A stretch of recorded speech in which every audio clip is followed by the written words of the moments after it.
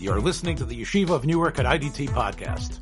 I'm your host and curator, Rabbi Lubavitcher, and I hope you enjoy this episode. Happy 4th of July to everyone. Meaningful as well. In that spirit of 76 and beyond, I would like to represent a discussion that I had with Rabbi Mark Gottlieb, a very dear friend, 2 years ago, that centered really on the connectedness that the Jewish people have with this country, the founding principles of this country that were articulated by the Declaration of Independence and by the founding fathers, and how that is something that needs to be understood in historically, but also even today practically. How we as Jews have thrived under the Stars and Stripes, but also, paradoxically, the cross here. So I call this episode Tracing the Hebraic American Spirit, from Rabbi Yaakov Emden to the Lubavitcher Rebbe. And it really is a showcase for my very good friend, Rabbi Mark Gottlieb. I hope you enjoy it. Yeah, no, I was very moved. I was very moved by your argument that American Jews are really out of touch in a way that incapacitates them or certainly compromises their ability to both be makir tov in a deep sense to the United States. I don't mean in the platitudinous way of paying lip service. Oh, America is a wonderful country and Jews have done well there, but to try to understand more deeply the relationship between memory and history and tradition and one's Jewish identity, the place of religion in America, whether that's a source of strength for America, of course, in an America that is increasingly populated by nuns, not nuns in habits, but the nuns of the Pew Study, where people are no longer attending church services, no longer saying they believe in God. We should talk about that. I think that's a fascinating and very critical dimension to unpack. What makes America the Medina Shel Chesed that Rav Moshe Zatzal used to speak of often? What character and quality in America allows America to be the safe haven for Jews and other minorities and other besieged peoples over time in history? But I was very moved by your argument, and yet I found it to be so idealistic and so out of touch with the cultural and sociological dimensions of American Orthodoxy today that it almost seemed fanciful. In other words, I wished that the program that you suggested could be put into place, but there would have to be so many prior prerequisites, so to speak, to actually get us to the point where young Jews, young men and women would go to cemeteries and decorate or honor or commemorate the fallen or be involved in patriotic song or patriotic symbols and celebrations. I wonder why you consider it fanciful, Mark, because look, you were ahead of school in a number of prestigious places. You don't think that a number of, if it would be the Frisch and MTA and SAR and some of these other places that lead the way would push for these things? You don't think it could ever be entrenched there? Look, let's start with the obvious challenge that American society, by and large, has lost its sense of history, lost its sense of American identity, of patriotism. I mean, we are still in the wake of BLM, the death of George Floyd, Antifa. We are reaping reaping the challenges and the at moments it feels like it's a death knell to the American spirit that you and I grew up with, even as Jews and even as increasingly religious Jews. So I think the culture and the climate of America, forget Jewish America, or Orthodox America, Orthodox Jewish America, but just America, it's so neged hazerem, it's so against the grain, it's so against the tide and against the current to think about America in those terms. I welcome that, and I personally am involved in efforts, both myself and the Tikva Fund where I work, to try and reclaim an American tradition, a sense of American history that doesn't feel ashamed of our past in a uniform way. Obviously, there are things that any American with a moral sense or with a sense of justice and righteousness can say were great sins, were errors, were more than errors, were sins.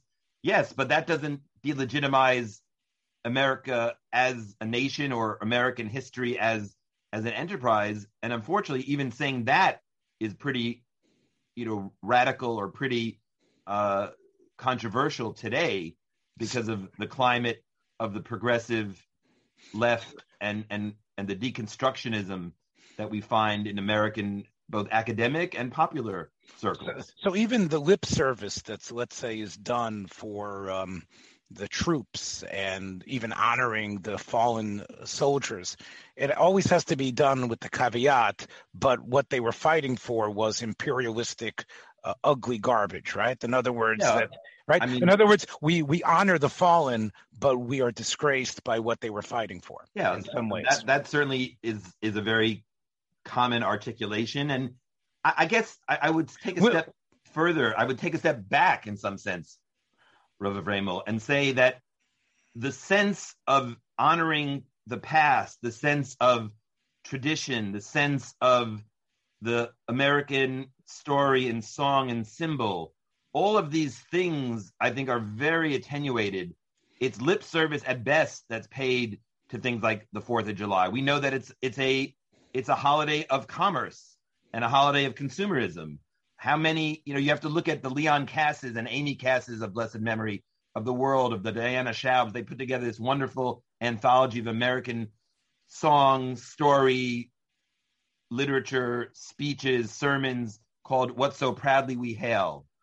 It's published by Intercollegiate Studies Institute, which is a wonderful organization. I personally benefited from their largesse and their educational programming, founded by basically William F. Buckley and Russell Kirk in the 50s, who are today considered, very conservative, or on the not on the radical right, but certainly on the hard right in some circles.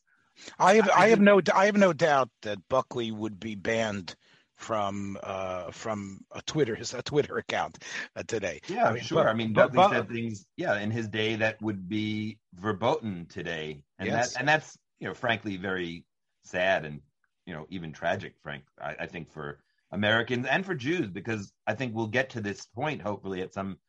I'll let you get there now. I think what you were saying before, Mark, was and both Rabbi Wirch and I think agreed, and I think I've been on record for that as well, is that it's an illusion to think that the woke culture is going to be so expansively welcoming our religion. We know already that it's going to come down.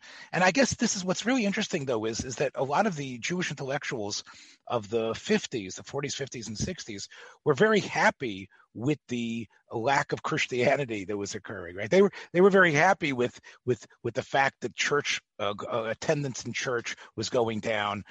It didn't. With one major exception, the Lubavitcher Rebbe of blessed memory. The Lubavitcher Rebbe, as you may know, spoke often about prayer in public schools. Obviously, he didn't want a sectarian or denominational prayer, but he very much saw the American civic ethos being tied to the traditions of morality that he ultimately thought could not be separated from religion, could not be separated from the host nation's Christianity, its culture, and its faith. And I think the Lubavitcher Rebbe in that way was light years ahead of many of his colleagues and peers that still had a vision of Christianity that was jaundiced, to say the least, and maybe more virulently critical, someone like Rabbi Eliezer Berkovitz, who was, hailed as a modern Orthodox thinker, in some ways on the progressive side with his, works Torah Min HaShamayim, hated Christianity, hated Christianity. Thought Christianity was the source of secularism because it took the body and made such a grave of the human body and a Gnostic almost demonization of the material and the physical world. Now, whether this is a fair characterization of Christianity or not, that's another question. But someone like a Rabbi Eliezer Berkovitz saw Christianity as absolutely poisonous to culture. The Lubavitcher Rebbe did not agree. So even though the Lubavitcher Rebbe pushed Sheva Mitzvahs B'nai Noach for the Noachites, you don't think he felt that would ultimately lead to a rejection of Jesus as Savior? Obviously, there's no question that he would have welcomed that, and that his campaign, the mitzvah of the Zayin Mitzvahs B'nai Noach, was more of an accurate embodiment or a full embodiment of the ideal of religion for the Gentiles than dogmatic traditional Christianity, certainly with doctrines like the Trinity and the Incarnation. But I think the Lubavitcher Rebbe was a more subtle sociological thinker, more of a subtle a pragmatist in the sense that he knew that, as many of the founders of America knew, even those that were deists, they knew that one needed religion as a bulwark for society and for culture to be defended against the vices that human heart that is unfettered by religion or unrestrained, unlimited by religion. So in other words, he might have been able to split. In other words, obviously he was very aware of the excesses into the horrors that Christianity wreaked upon the Jews throughout European history. But you're telling me that he probably felt that in the United States, because of the glory or the grandeur of its founders' ideal of freedom of religion, that a strong Christianity would not morph into this monstrous oppressor. Right? No, not only that it wouldn't morph into this monstrous oppressor, that without a strong Christian or at least traditional monotheistic religion, there would be no protection from the advances of a rabid secularism. There would be no protection, both in terms of the population's own moral standing and their own habits and practices, and eventually in the form of government and legislation that would be less sympathetic or less open to religious practice and religious liberty, and more aggressively, doctrinarily critical of religion. So I don't think the Lubavitcher Rebbe would be surprised that in San Francisco in the early 21st century, there would be a motion in the city council to ban circumcision because it's considered immoral.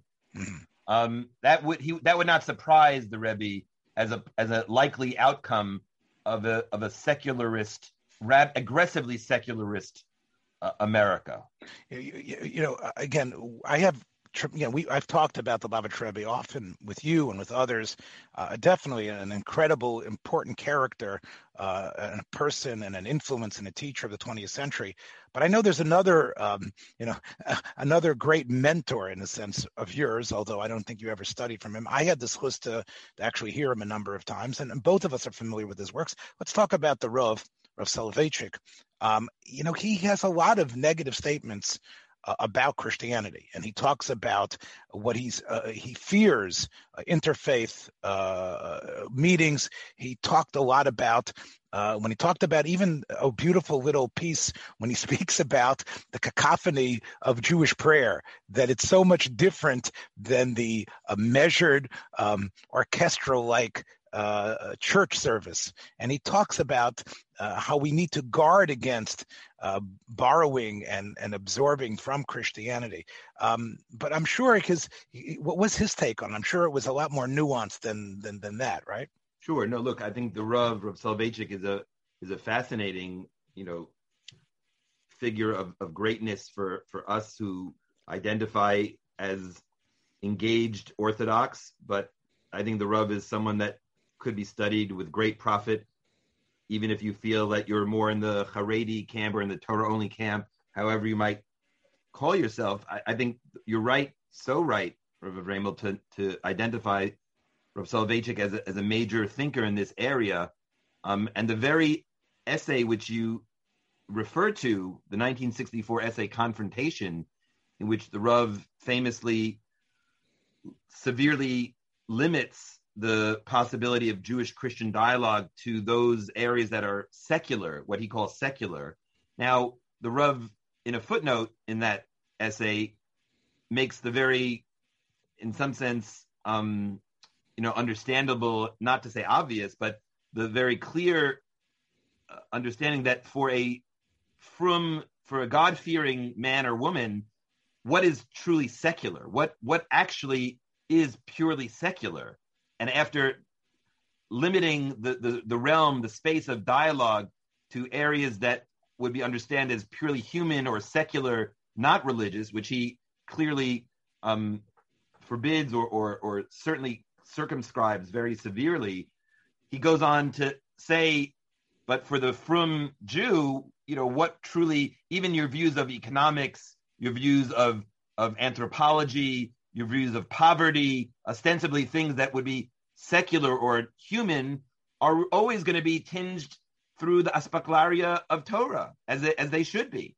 So it's not a stira within the Rav, but it's a tension, which really highlights the larger tension in that essay between ger v'toshav, that for Rav Soloveitchik, the Jew relates to his host society, whether you call it America or you call it Christian society or Christian culture.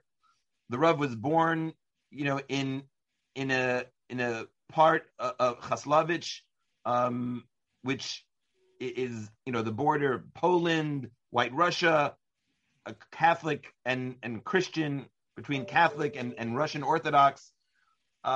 That's the kind of home he came from. But when he came to America, this tension between being a part of the culture, seeing oneself as a citizen of the culture, while also seeing oneself as an alien, that paradox or that dialectic of ger v'toshav, that is the central dialectic in the Rav's thought. And when we apply it to American citizenship or American culture or American society, we're very acutely aware that this is a very difficult dialectic to negotiate. And so, Mark, I have to interrupt you just for a second, because sure. I know a lot about the Rav's youth in Koslovich and about the Rebbe Pershaner and of course Rav Moshe Soloveitchik and the whole history there. But I've never heard anyone talk about that the Rav was somehow open to Christian influences in Koslovich. I mean, I know no. On the contrary, I'm suggesting I'm suggesting that part of the Rav's views of Christianity are very much a function not only of the thinkers that he read, people like Karl Barth or Soren Kierkegaard, but they were also very viscerally imprinted on his neshama through his childhood and life in places that were not the most hospitable of Jews. I don't think his attitude toward Christianity is more nuanced than I think you let on, but I think it's fundamentally suspicious. It's fundamentally so in other words, and theologically critical. Halachic man is in some sense a critique of a kind of Christianity. It's also a kind of critique of a form of secularism. So, the Rav, I think, had complex views on Christianity, but mainly suspicious and skeptical views. Although he probably, again, did sit with a number of Christian thinkers when he was in university. I'm sure he was He certainly was, a reader of works like Barth and Kierkegaard, which were very much in the air in Berlin in the 20s and early 30s. And, it goes without saying, people get upset when you say the Rav was influenced by Kierkegaard, or some people get upset. Important people in my life, important people in the life of Klal Yisrael, are uncomfortable with that formulation. But there's no question that he read these thinkers with great profit and with great, with a great eye, a discerning eye, but with great value. But that doesn't adjudicate the question of what he thought about Christianity. And I actually want to take a step back before even discussing his views on Christianity. Just America, without the religious dimension of Christian, because America today is a post-Christian nation. It's not a Christian nation today. And any Jew, I think, who still believes that America is a Christian nation at its heart and soul is just missing the times, or just missing the signs of the reality of where we're at as a post-Christian culture and a post-Christian nation. But the Rav, one could talk about the Rav's views on America. There are these little vignettes. Rav Herschel Schachter speaks. Everybody knows this now, that the Rav would go back to Boston on Thursdays, and he would try to leave earlier on the Thursday of Thanksgiving so that he could be home, presumably to have a Thanksgiving meal with his Rebbetzin and the family. He made it a point that his students should know that he was celebrating Thanksgiving. Yes. At the same time, with that deep affection for American tradition, that anyone celebrating Thanksgiving is the quintessential American holiday. The Rav also had a way of being more objective and more a ger in the sense of being able to, as a third party, so to speak, evaluate America, evaluate its strengths and its limitations. The Rav has it was a drasha that he delivered in the 50s, probably originally, but it got worked over a number of times into the 60s and maybe even to the 70s on Parshas Noach, where he basically analyzes Dor HaMabul and Dor HaFlaga as the contemporary battle between East and West, between America, the nation of individualism, and the rugged individualist, which is very much, he sees a kind of representation of the Dor HaMabul with Hamas and the Arayos and personal lusts and personal indulgence setting the cultural tone, versus the kind of totalitarianism and the one worldism of communism that is represented in the Dor HaFlaga. Famously, has a famous parish on the Dor HaFlaga and the door of Migdal Bavel. But there, the Rav doesn't equate America and Soviet Russia. Of course, he knew that America was a much better place for Jews, for human beings, for freedom than the Soviet Union. But in that drasha, at least homiletically, he's able to kind of see the strengths and limitations and the dangers of the American ideal of individualism run amok. What are the dangers of that? It's kind of what Solzhenitsyn in his famous Harvard address in 1979, when everybody thought he was going to severely criticize Russia, where he had been exiled basically and finally, kicked out. Instead, he turns his great literary weapons against America and the West for being too indulgent, for being too individualistic, for being too much in the spirit of license and legalism. Both license and legalism, which he sees are two sides of the same coin, a lack of a moral compass, a lack of a moral center. So the Rav is able to dish out his critique of America as well in an almost even-handed way with his critique of Russia, of Soviet Union, of atheist communistic Soviet Union. But there's no way that the Rav thought these were equal entities in terms of their value for the world and for Yiddishkeit. But I think it is fascinating that the Rav was able to, celebrate Thanksgiving, see the limitations in America, see the power, the strengths of America, see the strengths, the deficits of, mostly the deficits when it came to the Soviet Union. But, one could see, if one wanted to be very even-handed, that there was the space race and, cosmonauts. He talks about cosmonauts. I know. He talks about Sputnik. Yeah, he talks about Sputnik there. He talks about the cosmonaut not seeing God when he looks out the window of his spaceship. I love his Sputnik discussion where he talks about how the Ish Halacha is like Sputnik in a way that there's a booster engine that gets him into the orbit of Halacha. But once he's in that orbit, he doesn't move. In other words, you need your heart to get involved to something, but in the world of Halacha itself, it has its own status. And it's a stasis in a way that it doesn't change. And that was that's the way the Rav looked at a satellite. I know one of the things that you told me off the record before we started recording was that you liked my use of the Rambam in Hilchos Melochim.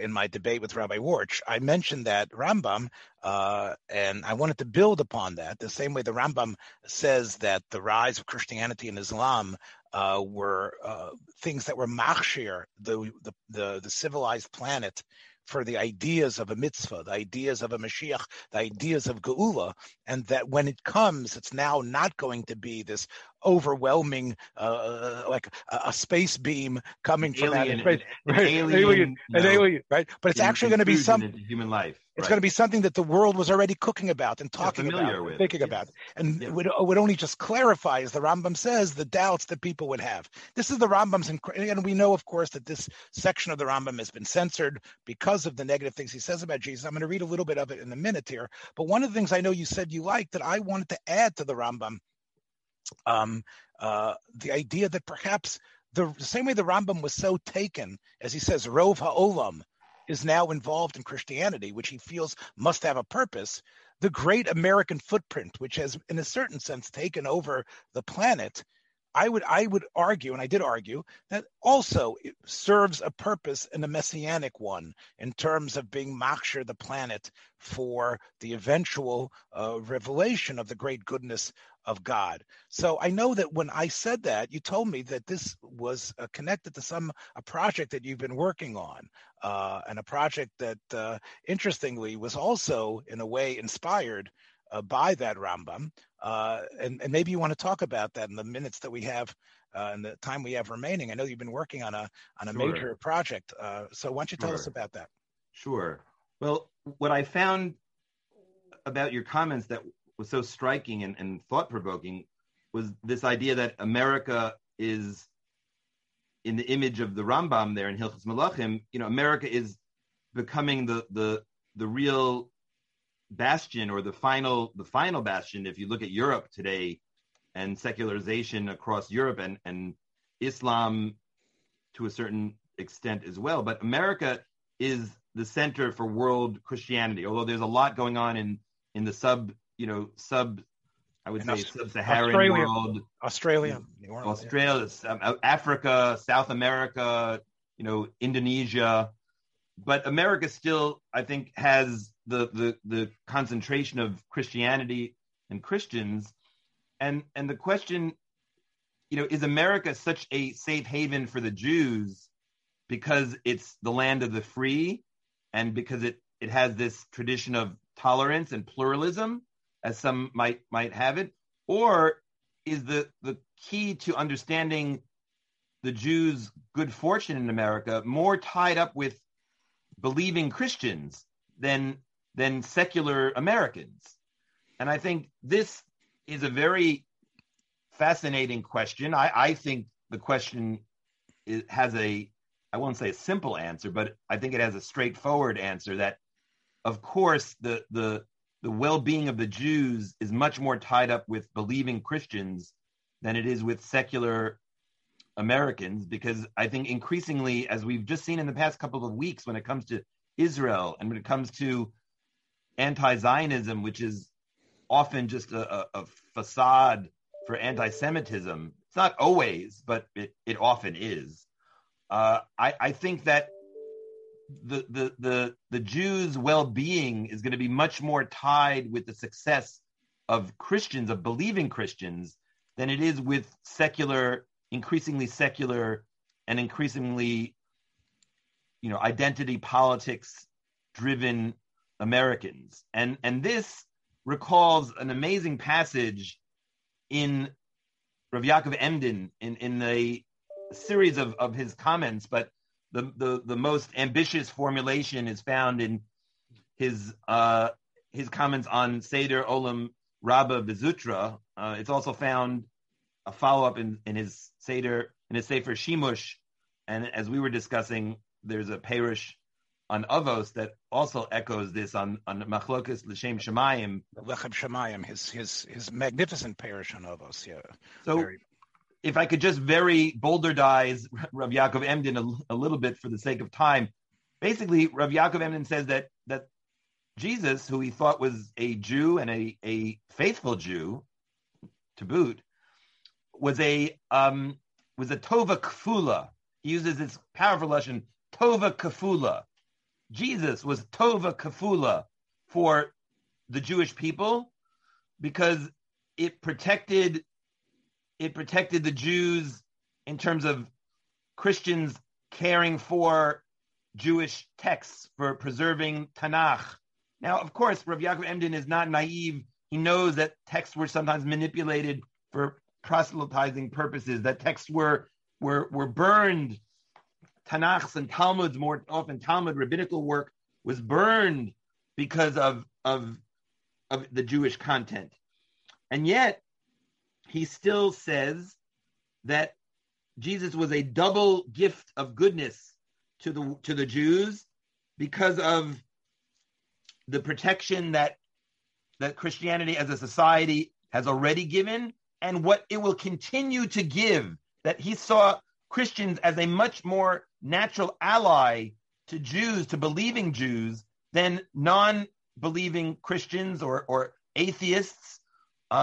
He was talking in the immediate context of this work about the Sabbateans, the Frankists in Poland, the Christian offshoot of the Sabbateans, who he fought, tooth and nail his whole life, even going so far as to accuse another great gadol, Rav Yonasan Eibeshitz, of being a closet Sabbatean, but that Christians would, the more they'd understand the Jewish nature of Jesus and his true mission, which was to preserve Torah, but to bring Torah, the Torah values, the Zayin Mitzvahs B'nai Noach, specifically to the Gentile nations, to the previously pagan nations. This would be an ongoing tova for the Jewish people. I think Rav Yaakov Emden is very prescient here. Some might consider this naive.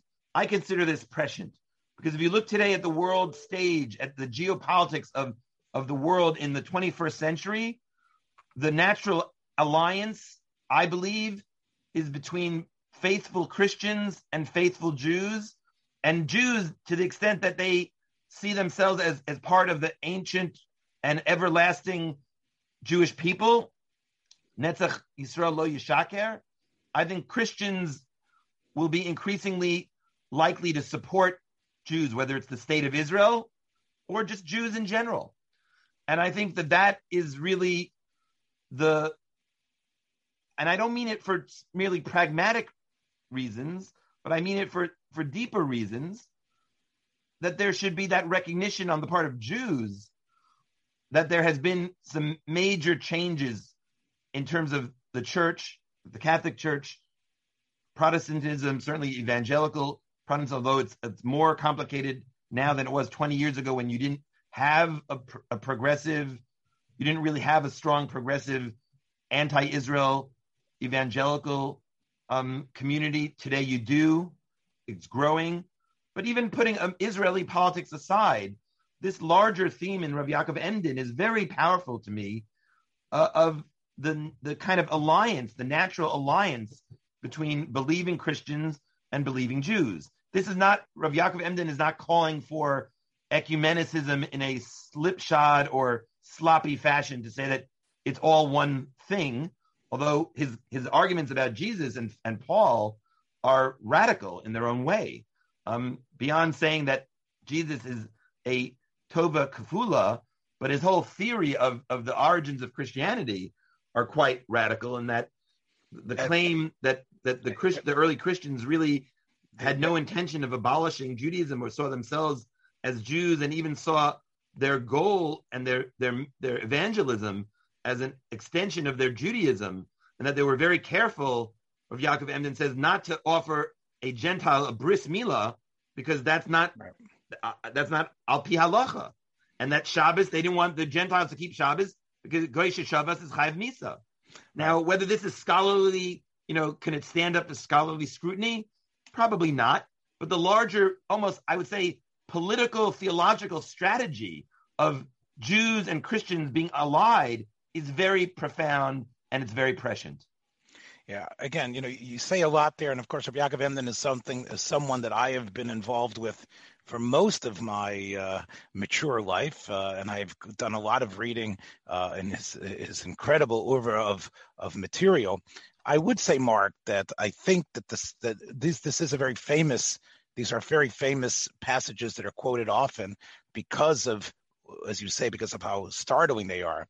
But I don't know if Rabbi Yaakov Emden's life, in terms of his interpersonal relationships with the Christians, in any way, my great teacher and my Rebbe, my great teacher, my great mentor, Rabbi Jacob J. Schachter, who I think about with gratitude and love every day, really, has a wonderful article where he says exactly what you've just said, basically.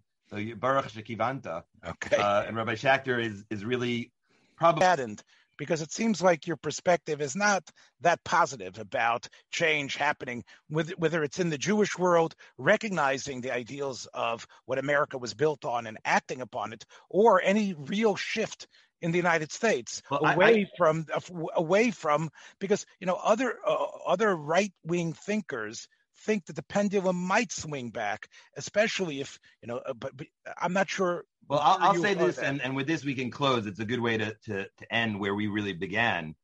I'm staking my life as an educator professionally on the bet that we can educate young Jews.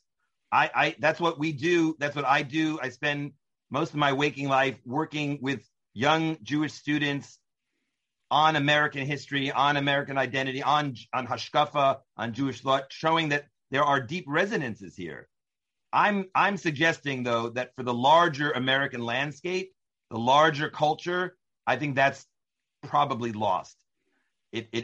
That's pessimism, but it's realism, because it's really a reflection of where we are as a culture. Could it swing back? We could create a vanguard of these wonderful, B'nai and B'nos Torah, Jewish kids that understand the meaning of America, that understand the Hebraic spirit of America. Yes, but that's a big project. And we're just starting that project at Tikva, and we've got a long way to go.